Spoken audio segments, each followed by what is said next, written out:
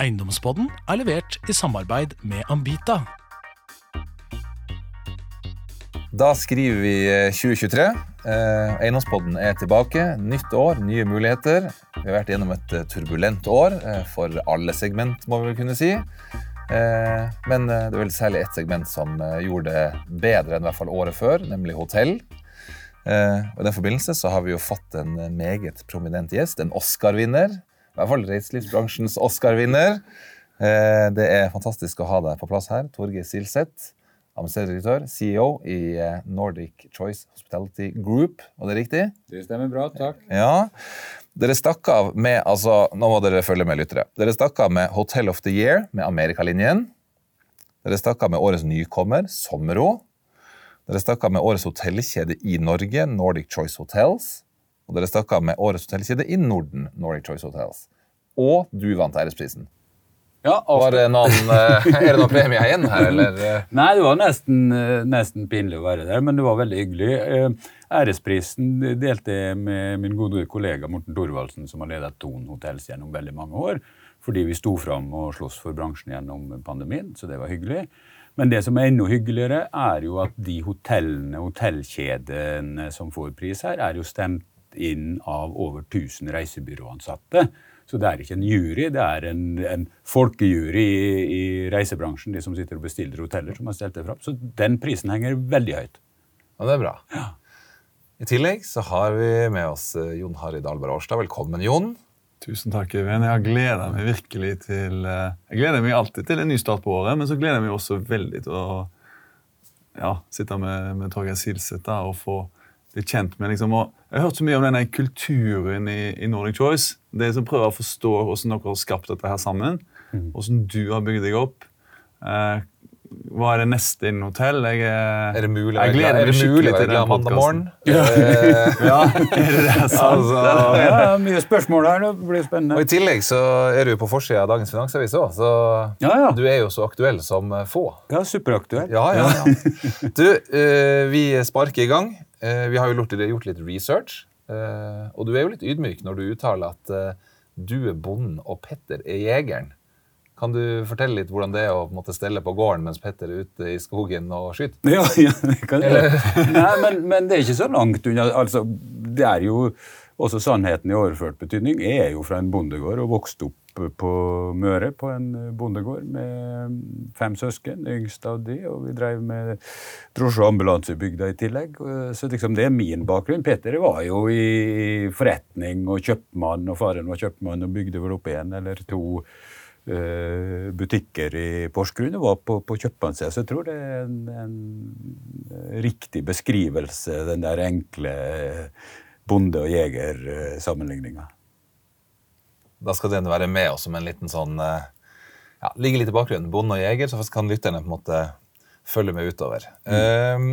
Før vi hopper inn i at du vant Oscar for 2 dager siden, kan vi ikke liksom gå tilbake til start? Fortell litt, hvem Torgeir Silseth? Skal du få lov å dra så langt tilbake til det?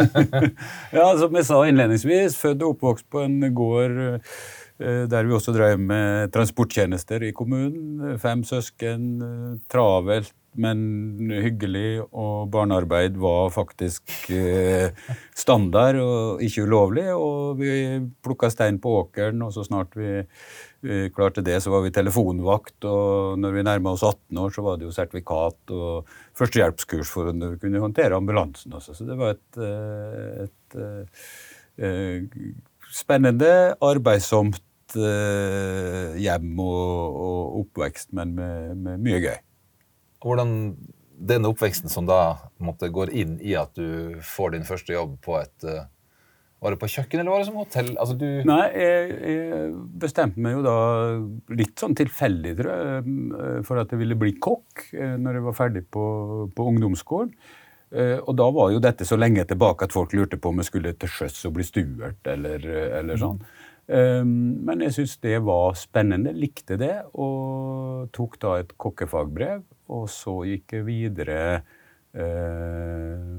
Og tok hotellhøyskolen og begynte å jobbe i hotell på ulike posisjoner etter hvert. Så det min inngang til hotellbransjen. Da var du på Østlandet, eller var du... Nei, jeg var på Møre. På Møre. Og altså, hvis du skal ta hotellkarrieren ganske kort, så tok jeg kokkefagbrev, militærtjeneste og de tingene der, og så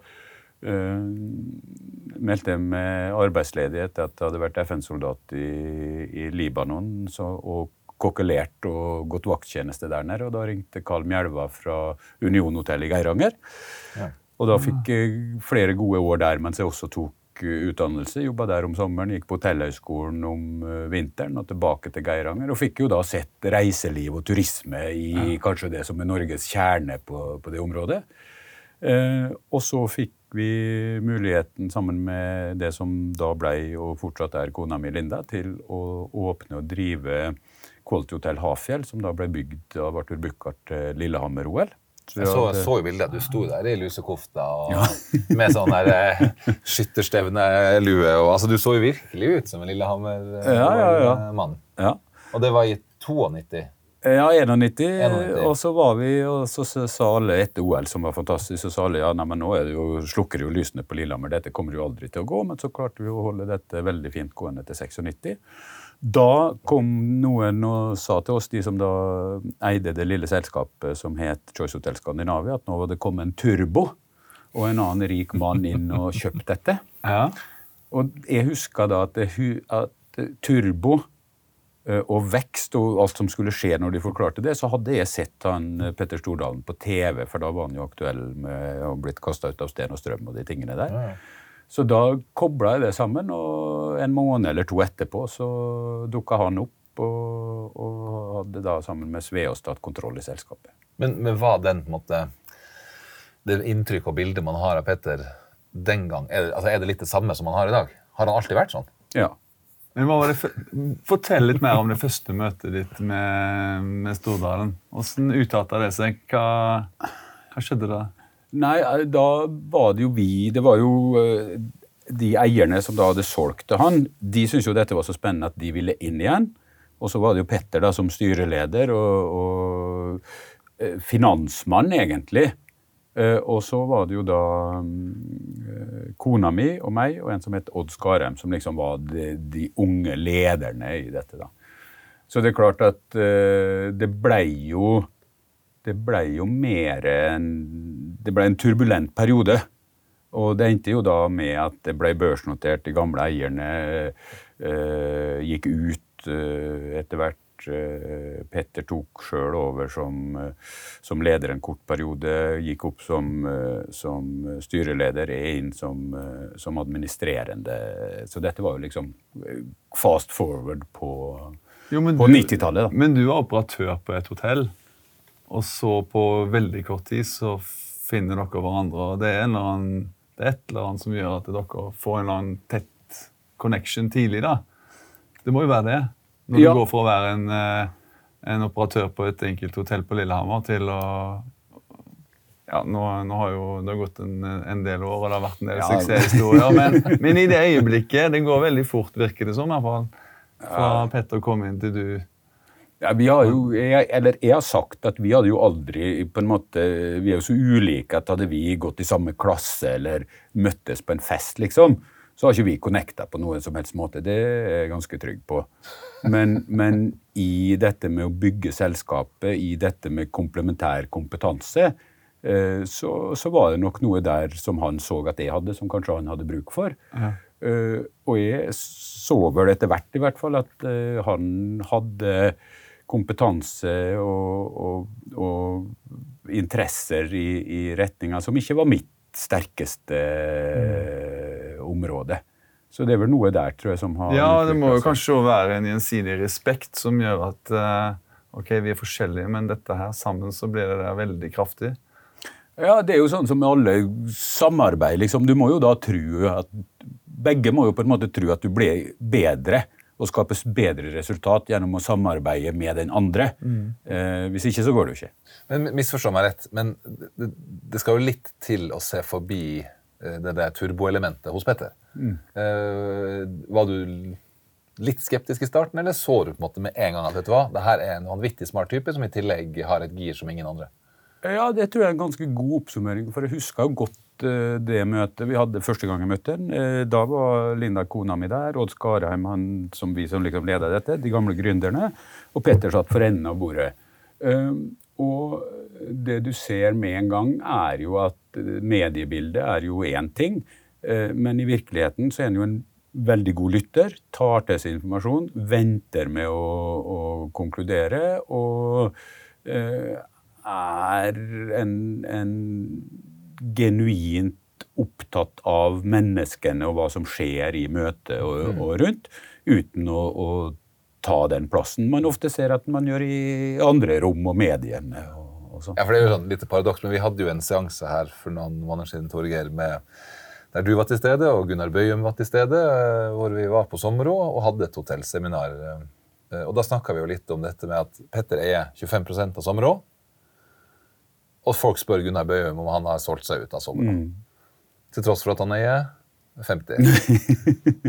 Det jo, men da sa Gunnar, vet du hva, det helt fint.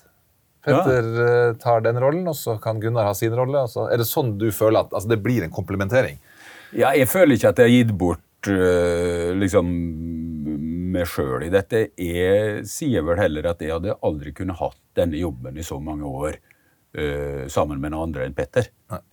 For noen må ta den delen av jobben som han dekker, som du ikke hadde... Ja, nei, jeg fullstendig klar over at jeg hadde ikke ville eller kunne hatt den jobben uten han, og så håper jeg at han synes at det fint at jeg har hengt med i alle disse årene nå. Ja, men det jo en kjærlighetshistorie, ikke? Ja, men det der en ordentlig kjærlighetshistorie. Jeg liker det. Jeg har alltid vært så nysgjerrig på det der første møtet, og hvordan det der skaper sånn. Det må jo være litt magi. Ja, husker du når du møtte meg? Ja, hvordan var det? Hvordan var det? Nei, jeg hadde jo en kamerat som sa det til meg her, at vet du hva som så utrolig, Øyvind? At du har klart å få en sjef som dere helt lik, utseendemessig. Dere har begge det likt, dere begge skala, dere begge like høy. Så han mente at liksom, noe så likt hadde han sjelden sett mellom en sjef og en ansatt. Så, men vi komplementerer hverandre inni i hjernen. Ja. Men ikke som mye sånn utseendeteknisk, så kan det se likt ut, men... La meg si sånn... Men det har du skjønt allerede? Det har jeg skjønt allerede. Det vanskelig å se forskjell på dere, men forskjell på meg og Petter, for å si det sånn.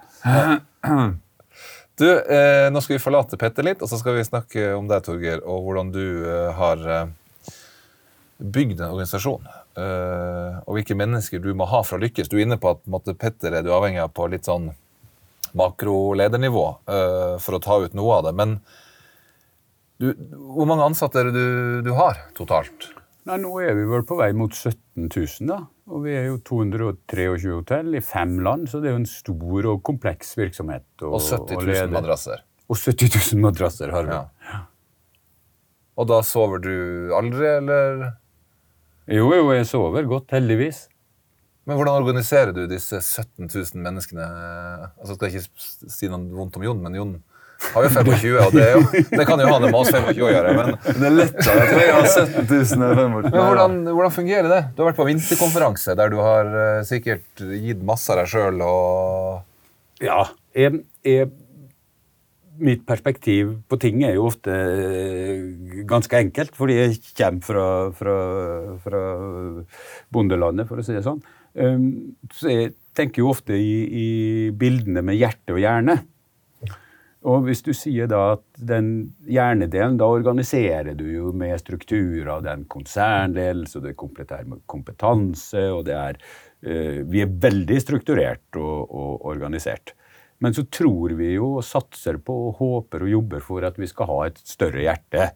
Vi sier jo at vi skal være en opprører i bransjen med et stort bankende hjerte, men bak der så ligger det jo en forhåpentligvis da intelligent struktur som med styringssystemer og governance og alle de tingene. Men den strukturen litt usynlig for de ansatte, det sånn? For de ansatte tror kanskje at dette lek og moro, ja. Men egentlig så det noen som sitter med en sånn dukke med sånn tråder på. Altså, alt flyter jo ikke fritt her. Nei, det en struktur, men det flyter nok friere her enn i mange andre systemer. Og det vi bevisst på verdien av, og kostnaden ved. Det liksom det kjedelige uttrykket, ansvar under frihet, eller hva? Altså. Ja, og så sier man jo at ansvaret noe man tar fremfor noe man har. Det gir oss jo noen utfordringer. Ja, for det må jo gå i veggen. Det går ofte i veggen, og det mange diskusjoner. Men det ligger en struktur der, og den mener vi god nok til å styre dette, og det har jo vist seg noenlunde bra. Så har vi jo hjertedelen. Men det litt svinn. Hæ? Det litt svinn. Ja, litt svinn, jeg vet ikke om jeg vil si, men det litt vi tillater kanskje litt mer ustruktur enn andre, og prøver å fokusere på å rette på de store feilene i stedet for å løpe etter de alle små feilene. Og så har vi jo hjertedelen som det viktigste for oss, og der Petter den fremste kulturbæreren og gir oss lov til å jobbe med det, og det jo fordi at jeg sier jo basically dette hotellselskapet da, altså på en veldig god dag da, det få av de i året, men si at det 70 000 gjester da, som møter 17 000 ansatte. Det jo det som Nordic Choice Hotels, det jo der magien oppstår, eller katastrofene oppstår. Det jo der det skapes glede, det skapes varme, det skapes omsorg, det skapes vertskap, eller det skapes dårlige kundeopplevelser. Og det løser du ikke gjennom struktur eller organisasjonskart eller strafferegime. Det løser du og skaper du gjennom at du har frie mennesker som tenker fritt og håndterer dette fritt, og som elsker jobben sin og elsker det de holder på med. Og derfor så hadde vi jo nå nettopp samlet nesten 3500 i Stockholm av alle ledergrupper, alle årets medarbeidere på hotellet, samarbeidspartnere, for liksom det vi kaller vår kulturevent da. Og noen mobber oss jo litt og sier, ja, det så et vekkelsesmøte med Storland, liksom, og det feil, kall det hva man vil, men det vi ønsker at folk skal tro på verdiene våre, tro på det vi holder på med, og føle seg inkludert. Men VK, det et kulturarrangement for Choice, hvis du skal sette det på spissen, eller? Ja. Hvor viktig med litt faglig innhold og tall og sånt. Hvor viktig den VK for å bygge kultur? Ja, for oss det jo, altså, det helt avgjørende. Fordi at, og så det jo litt viktig for Petter, for han får jo være superstjerne der på Hvordan kom han inn? dager. Var det vannskuter eller helikopter? Nei. Hans tema var kjærlighet, og altså, dette var jo helt hilarious. Vi har jo en viseadministrerende, Bjørn Arild Vist, som ok å synge. Så han sang da en sånn kjent, Love Actually var tema, han sang som han gamle gubben i Love Actually, ikke Love is all around, men Strawberries all around. Og jeg og de andre i konsernledelsen danset da i noe hilarious strawberry-drakte i uttakt ved siden av. Og på slutten av sangen så snudde vi da et stort rødt hjerte, og gjett hvem som kom da fram i det hjertet. Petter. Men var det her Petter sin idé at det skulle foregå på den måten her, eller? Nei, jeg tror det var Jan Fredrik Karlsen. Det jo alltid noen bakmenn her som... Nei, men den ser jeg. Men jeg har sett noen bilder og sånne Instagram-innlegg fra VK, og det der, jeg vet ikke, det hadde vi kost oss, altså. Det tror jeg, helt sikkert. Men og det her vet jeg ikke svaret på, men det høres ut som jeg vet svaret på det siden jeg stiller spørsmålet, men nå har vi jo vært gjennom ett til to litt trange år.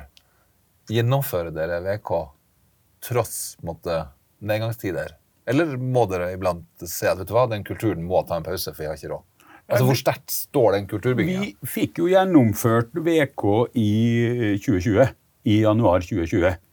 Rett omkring da de første dødsfallene var i Wuhan i Kina, så hadde vi vår vinterkonferanse på Globen i Stockholm og feiret at vi hadde gjort det beste året noensinne i 2019.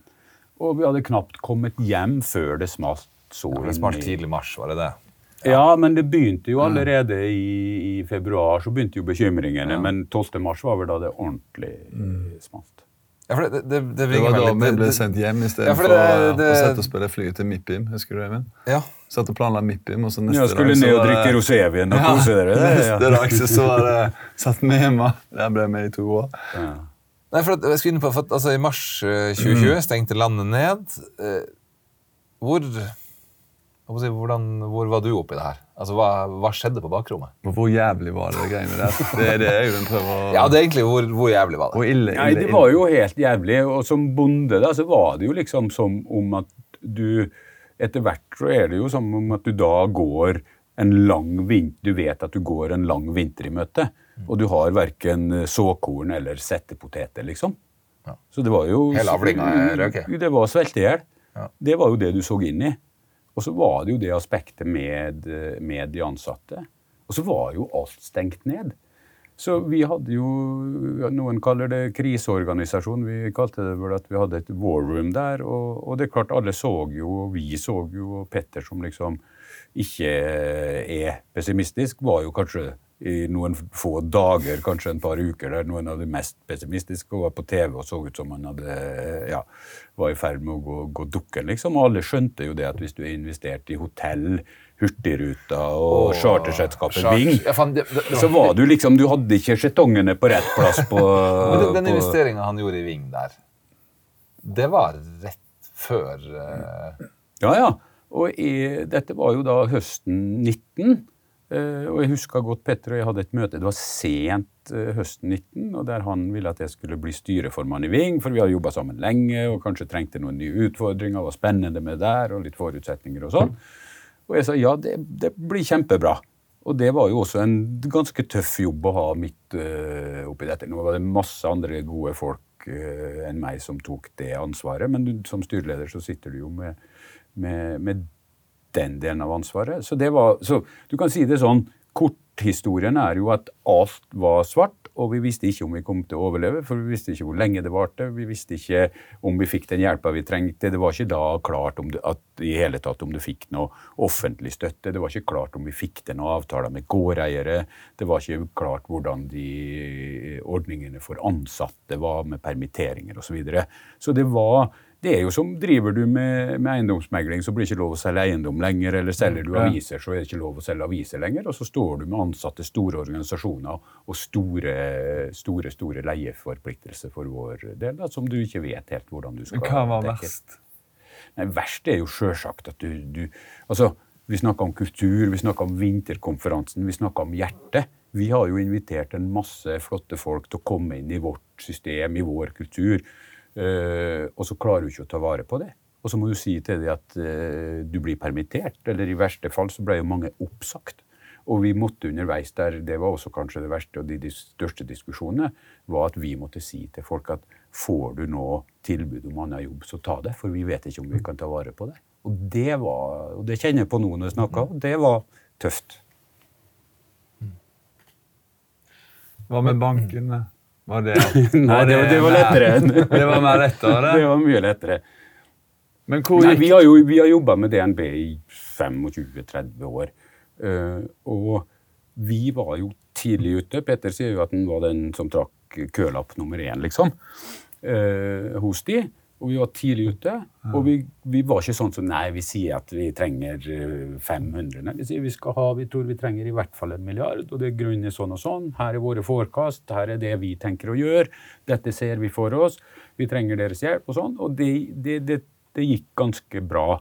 Og det var jo faktisk så hvor merkelig det høres ut, så var faktisk det en motivasjonsfaktor for oss var jo, vi hadde da møte med toppledelsen i banken jevnlig, ikke fordi vi var helt på knærne, men fordi de var interessert i måten vi jobbet på, fordi vi ville gjerne fortelle de hvordan ligger det an, for at de skulle føle seg trygg.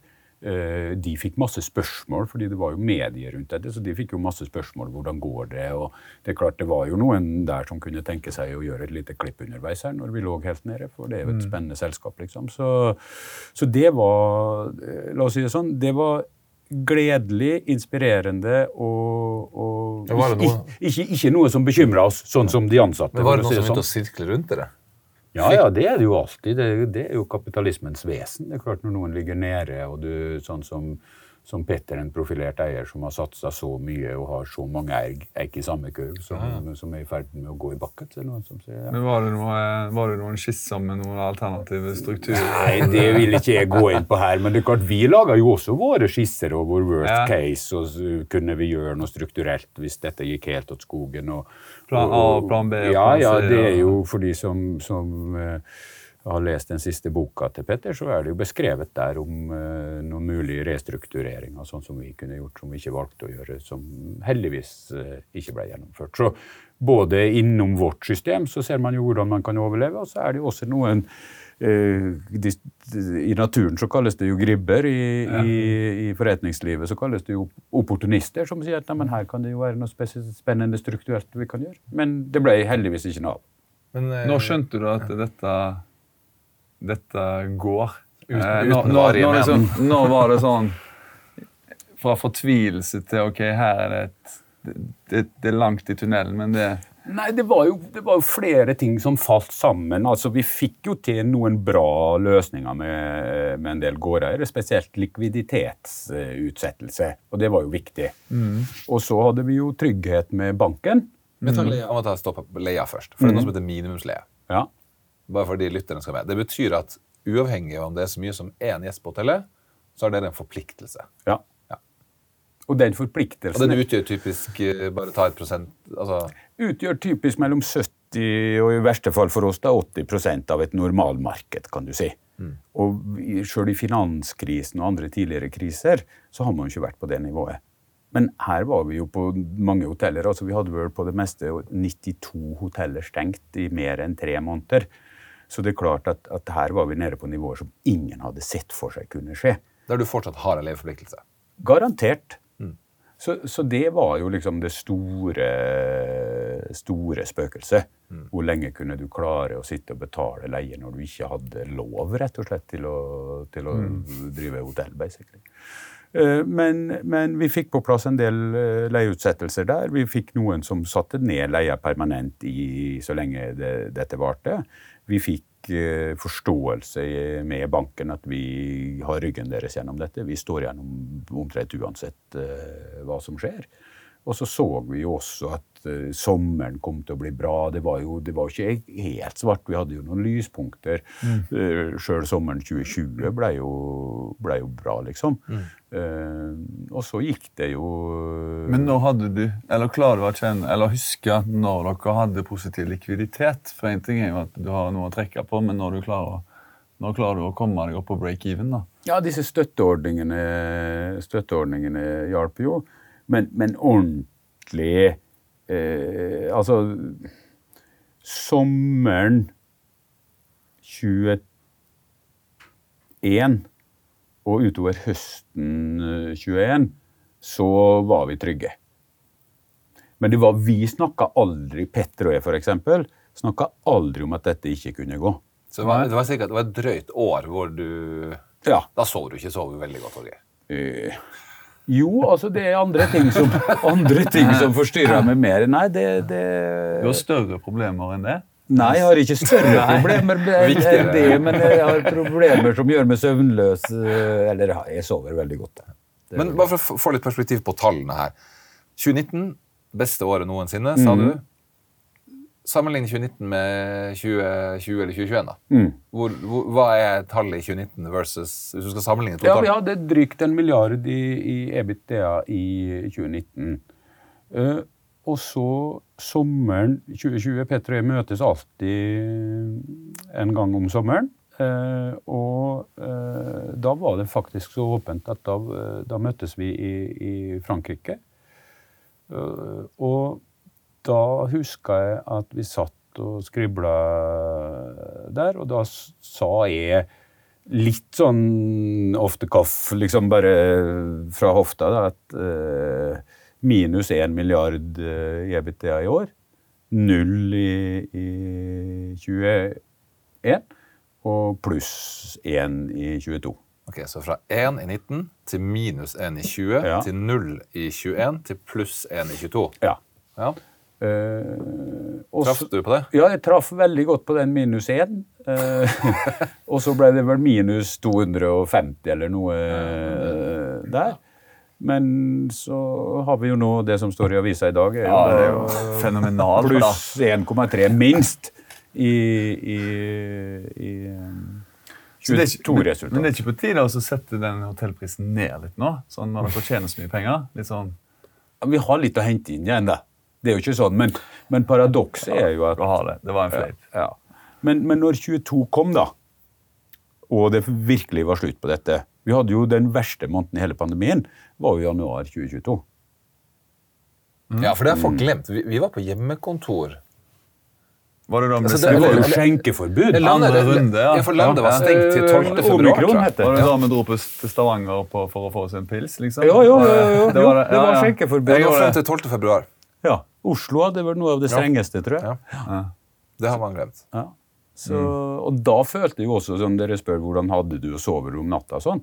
Jeg var jo, når dette smalt, supermotivert. Jeg synes dette var, det høres jo helt forferdelig ut, men jeg synes det var bare liksom adrenalin.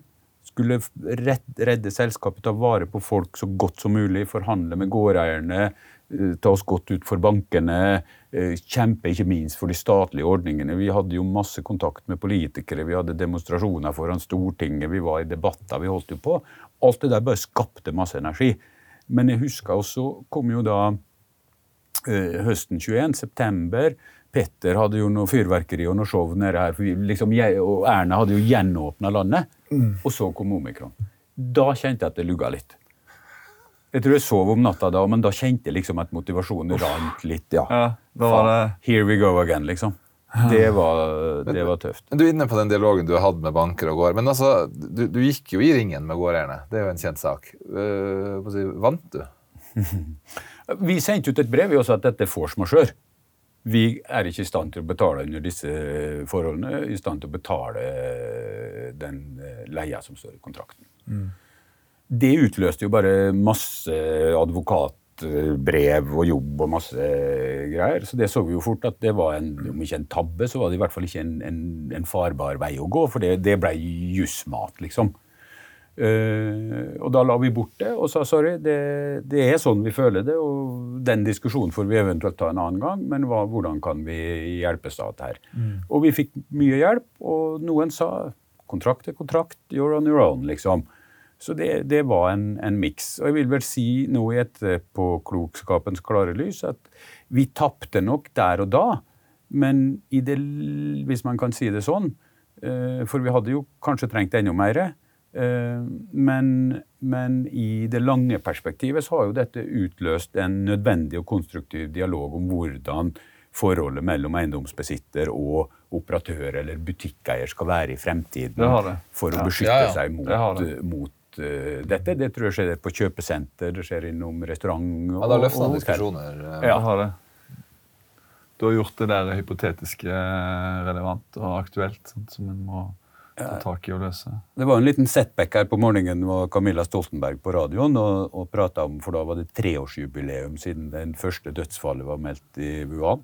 Jubileum er kanskje feil ord, men det var i hvert fall, hun var der i den, og hun sa, vi er bedre forberedt, og vi har fått øvd oss på en måte på dette i praksis, for du vet det, sa hun, det kommer jo en ny pandemi. Den kan komme i morgen, den kan komme om 5 år, den kan komme om 50 år, vi vet ikke, men vi vet at den kommer. Satser på 50. Nei, jeg orker ikke nå. Det var min tanke, men hun har nok rett. Dette her jeg gleder meg til. Ja, vær så god, Jon. Og jeg synes du forteller så fint fra det indre. Og du sier en ting som du kanskje ikke skulle gjort, dette med det brevet og force majeure som bare egentlig skapte en sånn krigstilstand mellom aktører som sto i de samme problemene. Det noen andre ting dere gjorde som du mener var spesielt vellykket, som du mener vil trekke fram? Ja, vi ble jo gode på digital kommunikasjon, så vi hadde jo ganske regelmessige digitale møter og utsendelser direkte til alle ansatte, både de som var permittert, og de som var oppsagt, og de som var en del av vårt univers, da, for å bruke det ordet, og vi la nok mye energi inn i det, og også at de kunne ringe, de kunne få hjelp. Vi jobbet mot andre i dagligvarebransjen som hadde høykonjunktur, sånn at folk... Og det er jo det du kan si, når vi så det, så ble det jo mye lettere, for det var jo alle nesten som ville ha jobb, kunne få jobb i andre bransjer. For hotellbransjen var jo ekstremt utsatt, mens andre bransjer gikk jo på høygir som varehandelen eller dagligvarehandelen. Men det vi gjorde der, synes jeg var bra. Og så var jo også, vi har jo et godt forhold til gårdeierne våre, så når vi liksom kom over det første litt sånn stillingskrigen der, så ble det mye konstruktive samtaler, og vi var veldig åpne og sa, sånn ser det ut, tok med Petter på de møtene der det var naturlig, jobbet med finner og svensker og nordmenn for å få til dette, og fikk sydd sammen noen bra løsninger. På bakrommet, opp mot myndigheter og det politiske, det jo, du skal jo komme der til bordet, og du skal jo bli hørt, og helst få gjennomslag for noen virkemidler som faktisk treffer. Og da det gjerne kortsiktig likviditet. Det hjelper ikke å få penger når sola oppe igjen. Sant? Altså, hvordan jobber dere der? Nei, det må jeg jo si, man jo ofte kritisk til politikerne. For det første, du i en krisesituasjon, sørg for å ha en mindretallsregjering. Det alltid et godt utgangspunkt. For da kan du gå men da fikk vi samlet en opposisjon fra Fremskrittspartiet til Arbeiderpartiet og SV, og de ville hjelpe oss, de var tilgjengelige, vi fikk til gode løsninger, og det var et bra system. Og det var jo spesielt dette med permitteringsordninger, få de forlenget. Og det var jo helt absurd å sitte da i min situasjon og høre på, og jeg husker jo næringsministeren Nybø der sa at nei, dere må omstille dere, for dette kommer til å vedvare. Og så tenkte vi, hva det du snakket om? Liksom? Kommer pandemien til å være permanent? Liksom? Så vi må omstille oss. Ja, vi omstiller oss hele tiden, men reiselivet kommer ikke til å slutte å være på permanent basis. Liksom. Så det var jo ikke veldig, veldig motiverende. Men så kom det jo etter hvert støtteordninger som hjalp oss igjennom, men det hadde ikke kommet, hadde det ikke vært for at det var en mindretallsregjering. Ja.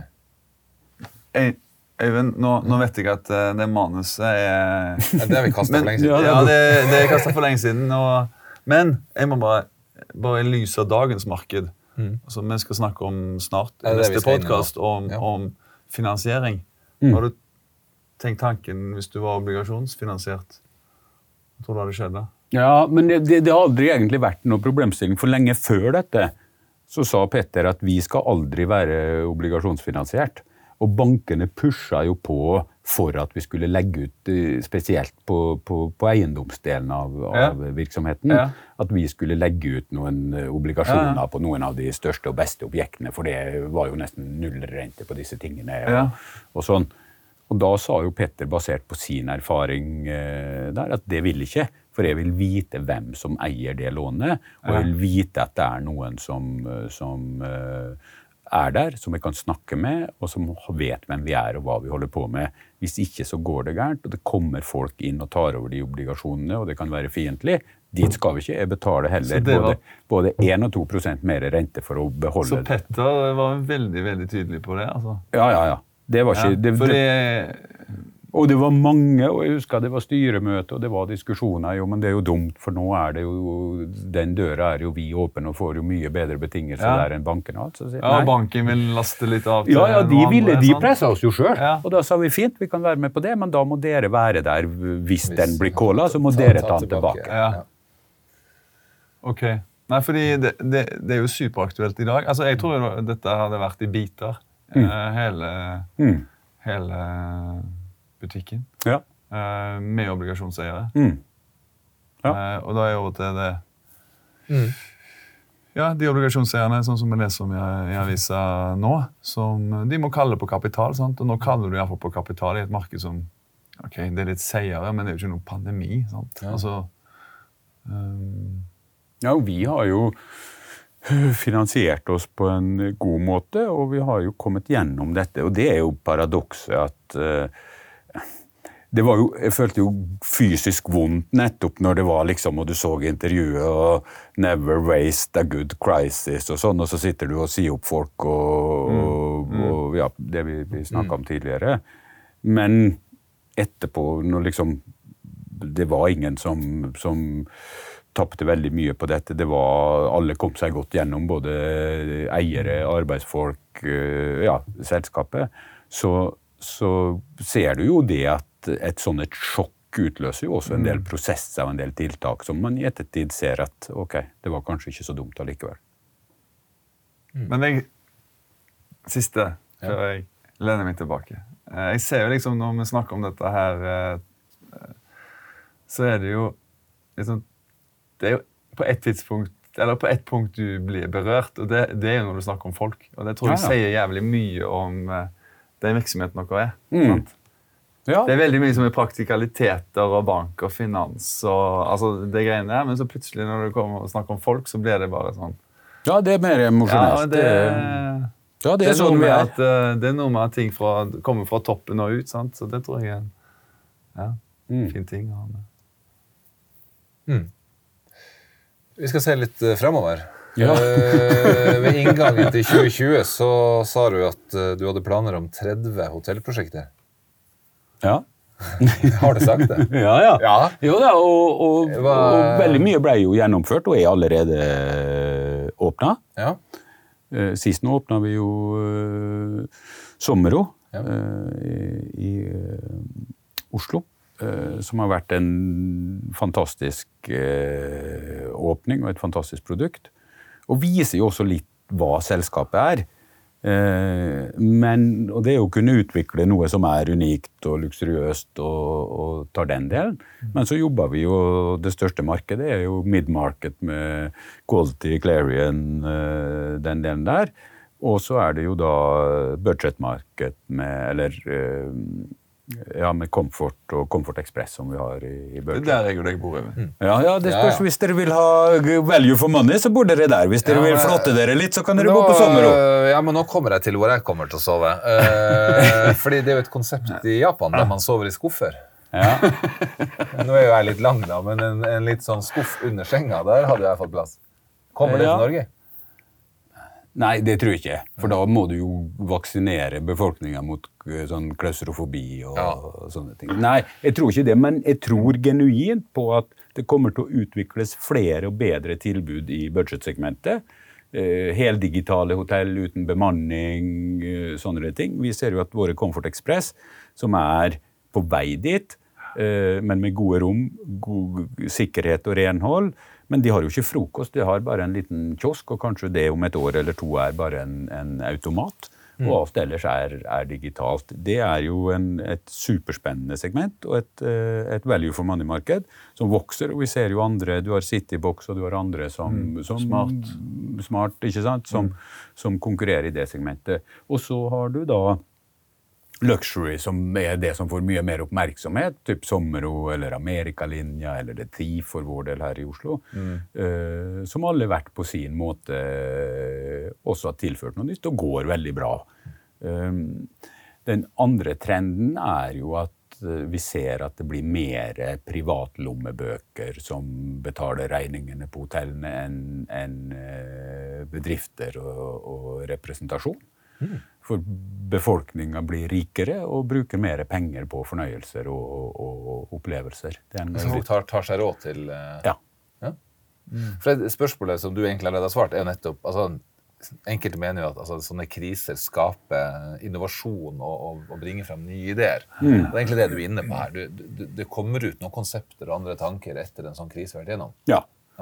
Og så har jo, det hadde jo vært interessant å fått noen klipp. Det var jo professorer, husker jeg på nyhetene, og sa at liksom, nei, vi kommer jo ikke til å klemme og ta hverandre i hånda lenger, og hjemmekontor blir jo den nye standarden, og folk kommer jo ikke til å møtes på store konferanser og sånn. Nå kommer jo jeg fra en konferanse der vi møttes 3500, og det var så mye klemming og dansing og greier at blir ikke noen syk der, så i hvert fall pandemien over. Så folk vil møtes igjen, og det jo på bakgrunn av det gode resultatet i 2022, og jo også et direkte resultat at det var veldig mange som ville møtes igjen, å ha liksom det fysiske møtet for å få maskinene og menneskene og butikken i gang igjen, altså.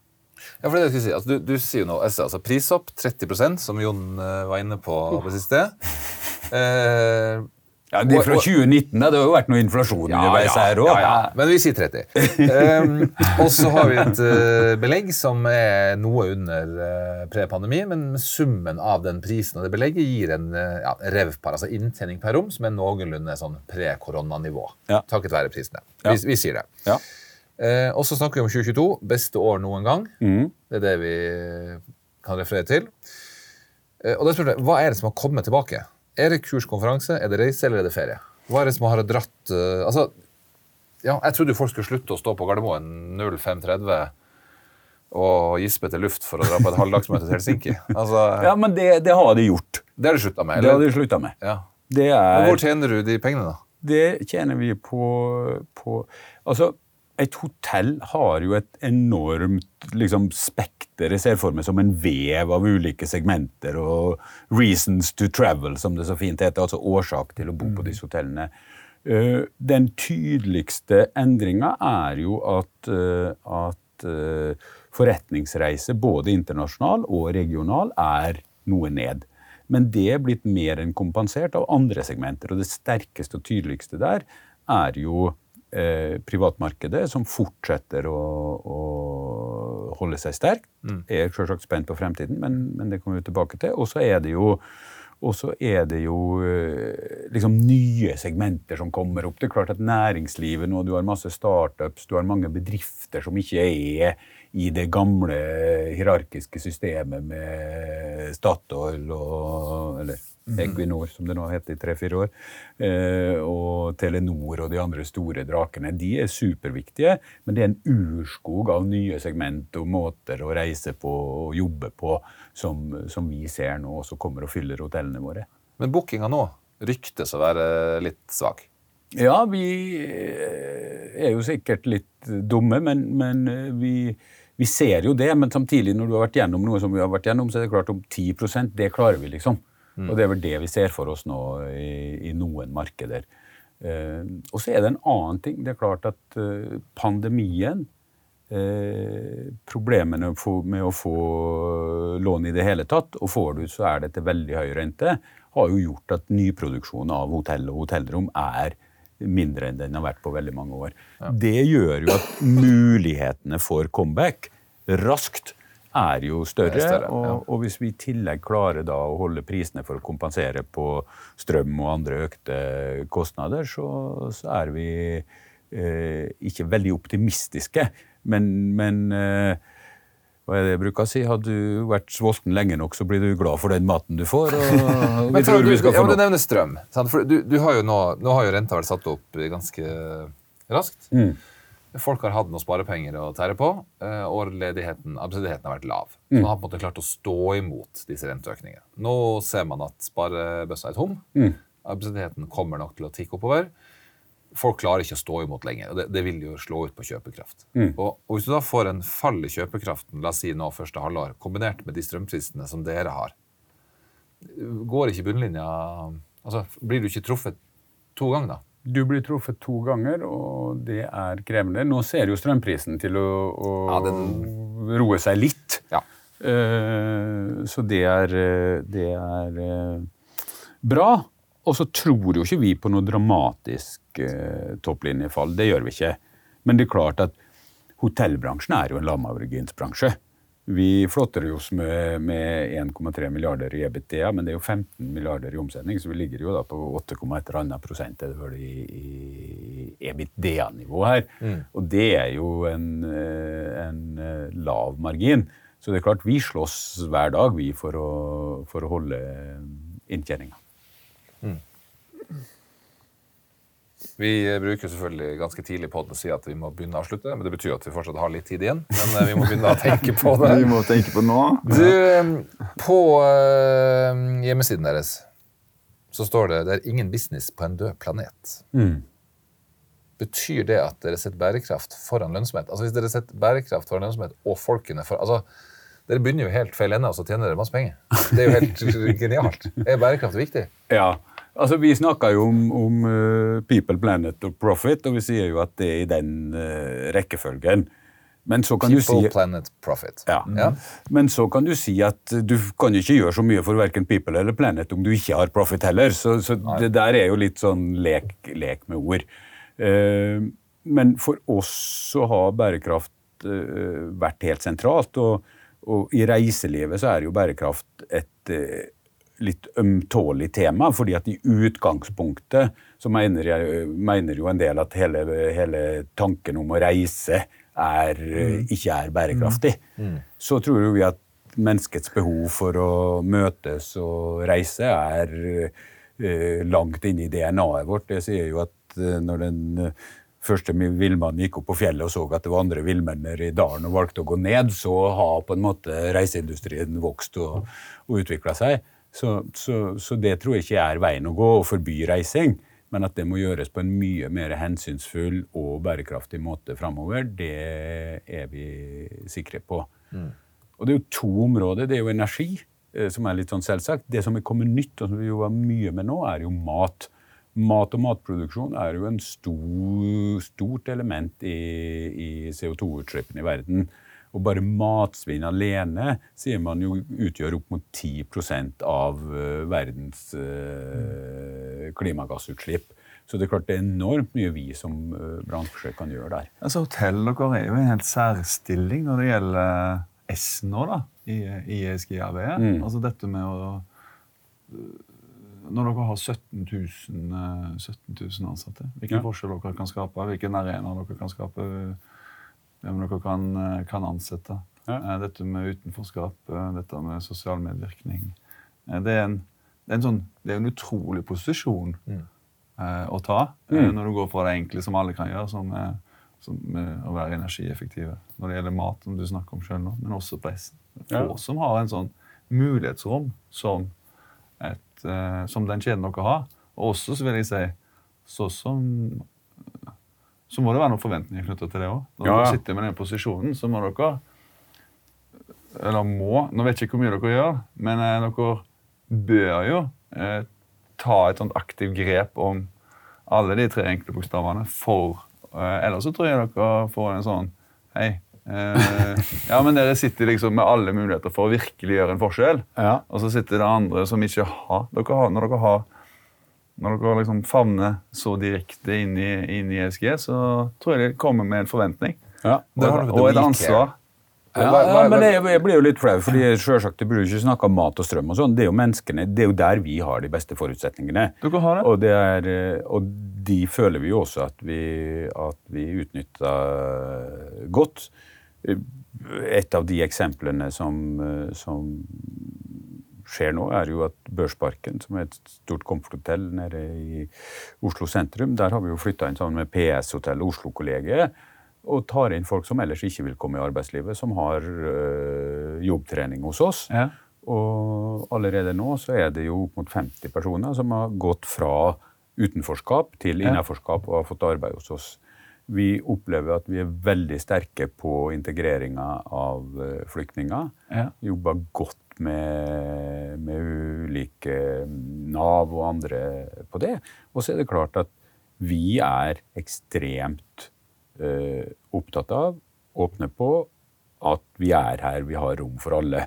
Og det går på kjønnsidentitet, det går på hvor du kommer fra bakgrunn, det går på språkkunnskaper, det går på liksom hele. Vårt mål å ha rom til så mange som mulig, å være en motor I integreringsarbeidet, og være en plass der alle blir akseptert, sett og respektert for den de uansett om andre synes det rart og merkelig. Så hos oss så skal det være helt normalt, og det skal være rom for alle. Så der det hjerterom, det husrom? Ja, det sånn, og en annen ting jo at vi gjør jo altså, vi har jo nå nettopp lagt jula bak oss, og der har vi jo en fantastisk program som vi har holdt på med. Vi setter et juletre I alle lobbyer, som nesten ikke pyntet, og det har ingenting der. Så kommer det barnehager og ansatte folk med gaver som legges under juletreet. Du kan fylle ut en liten kurv som du henger på juletreet med en donasjon, og alt dette går da til pengene går til arbeid for de som har det vanskelig i krigen i Ukraina nå.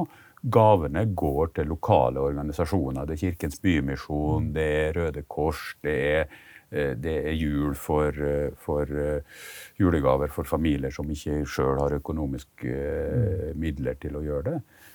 Altså det 60-70 000 julegaver som går gjennom dette systemet, som da kommer til noen som ikke naturlig får det.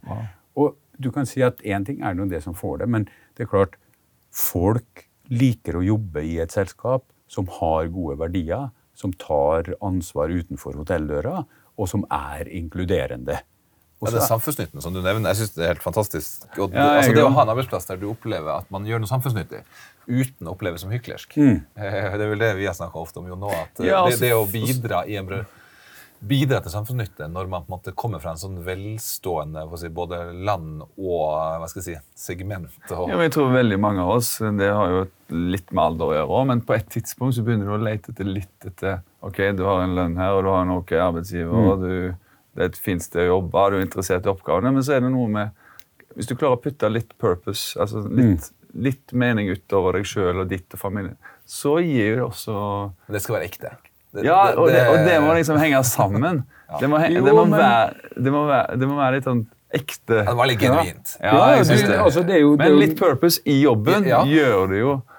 Jeg tror du knytter til deg folk over lengre tid og flinkere ansatte, motiverte ansatte, som igjen skaper ekte, genuine opplevelser ut mot slutt. Så det der en vinn-vinn-vinn. Ja, og så tror jeg også det med at det må være ekte, det jo også en trussel mot at det blir ekte. Fordi at folk på en måte redd for å bli peket på og si nei, men det ikke rens nye klær, og nei, men du blir tatt for å ha gjort noe feil eller noe. Jeg vil jo si til alle som jobber med dette, ikke hør på det, bare gjør mer og gjør det bedre, liksom. Du kan alltid bli kritisert for ikke sant? Og vi og vår eier jo absolutt utsatt for det. Nei, men du kan ikke snakke om miljø hvis du kjører en dyr bil, eller flyr sånn, eller gjør sånn. Ja, du møter deg selv i døra på et par ting. Jo, men skit i det. Så lenge vi har god samvittighet for at det vi gjør i virksomheten vår stort, viktig og velmeint, og det mer og mer, så kan du liksom ikke stoppe for det om noen sier verden blir jo ikke bedre hvis vi slutter å gjøre alle disse tingene i virksomheten vår fordi at Petter blir kritisert for å kjøre privatfly, liksom. Det meningsløst. Men jeg også husker når vi hadde ESG-seminar, Eivind, og liksom alle syntes dette var kjempeflott og godt initiativ, og vi var ganske tidlig ute. Vi ville og mente virkelig at dette hadde stor betydning, og så får du bare en sånn der, en som har funnet et eller annet feil, ikke sant? Som sånn, ok, nei, men takk skal du ha, men bare prøv det, liksom. Men vi forsøker jo i hele vårt lederskap og hele vår kultur å finne folk og saker som gjør ting rett, i stedet for å finne de som gjør det feil. Og det tror jeg et godt råd til alle. Let etter de som gjør ting rett, i stedet for å jage rundt og kjefte på de som gjør det feil. Det skaper bedre resultat å finne de som gjør det rett, og hylle de, enn å slå ned på de som gjør noe feil. Det skal jeg ta med, Eivind. Det må vi ta med oss. Jeg har 2 små spørsmål igjen. En ting det ene til lytterne våre, som skal starte opp innen hotell. Skal de drive med high-end hotell, eller skal de drive med budget? Nå skal du få et par sånne her. High-end eller budget? Hva tjener du mest på? Du tjener mest på budget, absolutt. Okay. Men det mer status å drive med high-end. Ja, du tjener mest på budget. Absolutt. Ja. Skal du ligge i byen, eller skal du ligge innerst i Geirangerfjorden? Jeg elsker jo Geirangerfjorden, så... Du svarer med hjertet først hver gang nå. Ja, det Geirangerfjorden. Men tør man det? Å kjøpe hoteller sånn, der ingen skulle tro at noe... Geirangerfjorden og Geiranger går aldri av moten. Okay. Nei, men greit, da vet dere. Budgethotell i Geirangerfjorden. Det sa jeg ikke. Det henger ikke sammen. Nei. Det sa jeg ikke. Der ser du hvor galt det kan gå. Feilkobling. Du leter etter feil, du. Nei, jeg leter etter overskrift. Ok. Du, siste spørsmålet, og den her litt vond, og jeg spurte deg på inn i dag om jeg fikk lov å stille spørsmålet, og du sa kjør på. Vond? For det noe som heter OTR, Online Trading Agency Booking.com etc. eksempler på det. Og her har du altså Booking Holidays har en market cap på 86 milliarder dollar, mens Hilton har en market cap på 35 milliarder dollar. Kjapt regnet, litt mer enn dobbelt så mye i market cap. Og det her disse, bare for å forklare de som hører på, det her altså når man går inn og skal booke et hotell, så det de tjenestene man går inn på for å se alle hotellene i et område. Det en market cap som mer det dobbelte av Hilton. Altså, hvordan klarer de som har lagt seg opp på dere, som de der som driver på spis på hvalen, de der som svømmer på ryggen på hvalen, altså... Leppefisk? Leppefisk, altså de bringer de bringer jo med verdi, men... Ja, men hør nå. Tesla var vel også mer verdt enn alle andre bilprodusenter sammenlagt her, i hvert fall når de var på topp. Ja. Men det jo, spørsmålet jo relevant, fordi... Men har dere gitt fra dere en enorm inntjening? Eller det riktig at det skal være men sånn? Men du snakker om å gi fra seg, du snakker om verdi, men hvor mye tar de av når jeg bestiller et hotellrom og det koster 1000 kroner? Det jo problemet. De tar i verste fall tar de 20%, og så har vi noe lavere enn det, fordi vi store og industrielle. 15 eller lavere enn det også, men uansett, det høyere enn vår margin på under 10%, så det klart at jo mer de får, jo tøffere får vi det. Men jeg ser på dette som et tvangsekteskap som ikke kan oppløses, så vi må bare jobbe med de på en måte som gjør at om det ikke ekte kjærlighet, så det i hvert fall kjærlighet, og man forstår at man avhengig av hverandre. Men hvordan foregår det i praksis? Når jeg går inn på bookings.com, har de på en måte kjøpt 30% av rommene deres for inneværende år, eller har de tilgang på rom? Altså har de noe fortrinn, eller hva? Nei, de kommer med gjester som ellers ville kommet gjennom andre kanaler, og det jo ikke sånn at våre egne kanaler heller helt gratis. Altså, du kan jo like godt besverge det over Google, at du må drive og kjøpe deg opp der på dine egne brand for å komme over disse OTA-ene. Så distribusjon jo det som har endret seg mest i bransjen i alle de årene dere har jobbet hotell. Det jo hvordan gjestene kommer til deg, og hvordan du må betale for å komme høyt opp på Google-rankingen, eller fordi gjesten kommer via booking.com eller sånn. Men vi jo ikke monopolister, og da må du forholde deg til at du må være aktiv og jobbe i de ulike kanalene der gjestene kommer, og så må du styre hvem du gir tilgang til rommene dine, og at du rett priser i de ulike kanalene. Så det liksom ikke noe vi kommer rundt lenger, og dette jo plattformsøkonomien, det skjer i drosjebransjen, det skjer i veldig mange andre bransjer, at det noen som skaper gode, smarte løsninger for deg som kunde, men som kanskje leverandøren inn i det systemet ikke like glad i, men de blir litt sånn gjensidig avhengig av hverandre. Det tvangsekteskap. Ja, så det blir ikke skilt med det første? Ikke skilt med det første, men vi skal jobbe på forholdet vårt. Ja, men det må man da. Ja, det viktig, det har jeg hørt. Du, nå avslutter vi. Siste spørsmål før du får lov å gå, Torger. Hva gjør du når du ikke jobber med hotell? Jeg liker veldig godt å gå på ski, både å stå på ski og gå på ski. Ja. Vi har en flott sjefer som heter Dexter, som trenger oppmerksomhet og trening. Og det broren til hunden til Petter? Nei, de ikke brødre, og de ligger med 1 meters avstand, men vi aldri slipper de ut, så de får prøve å finne ut hvem som sjefen, for det jo 2 hannhunder, og da ville de ha gjort det. Og det kunne blitt pinlig for noen av oss, så det gjør vi ikke.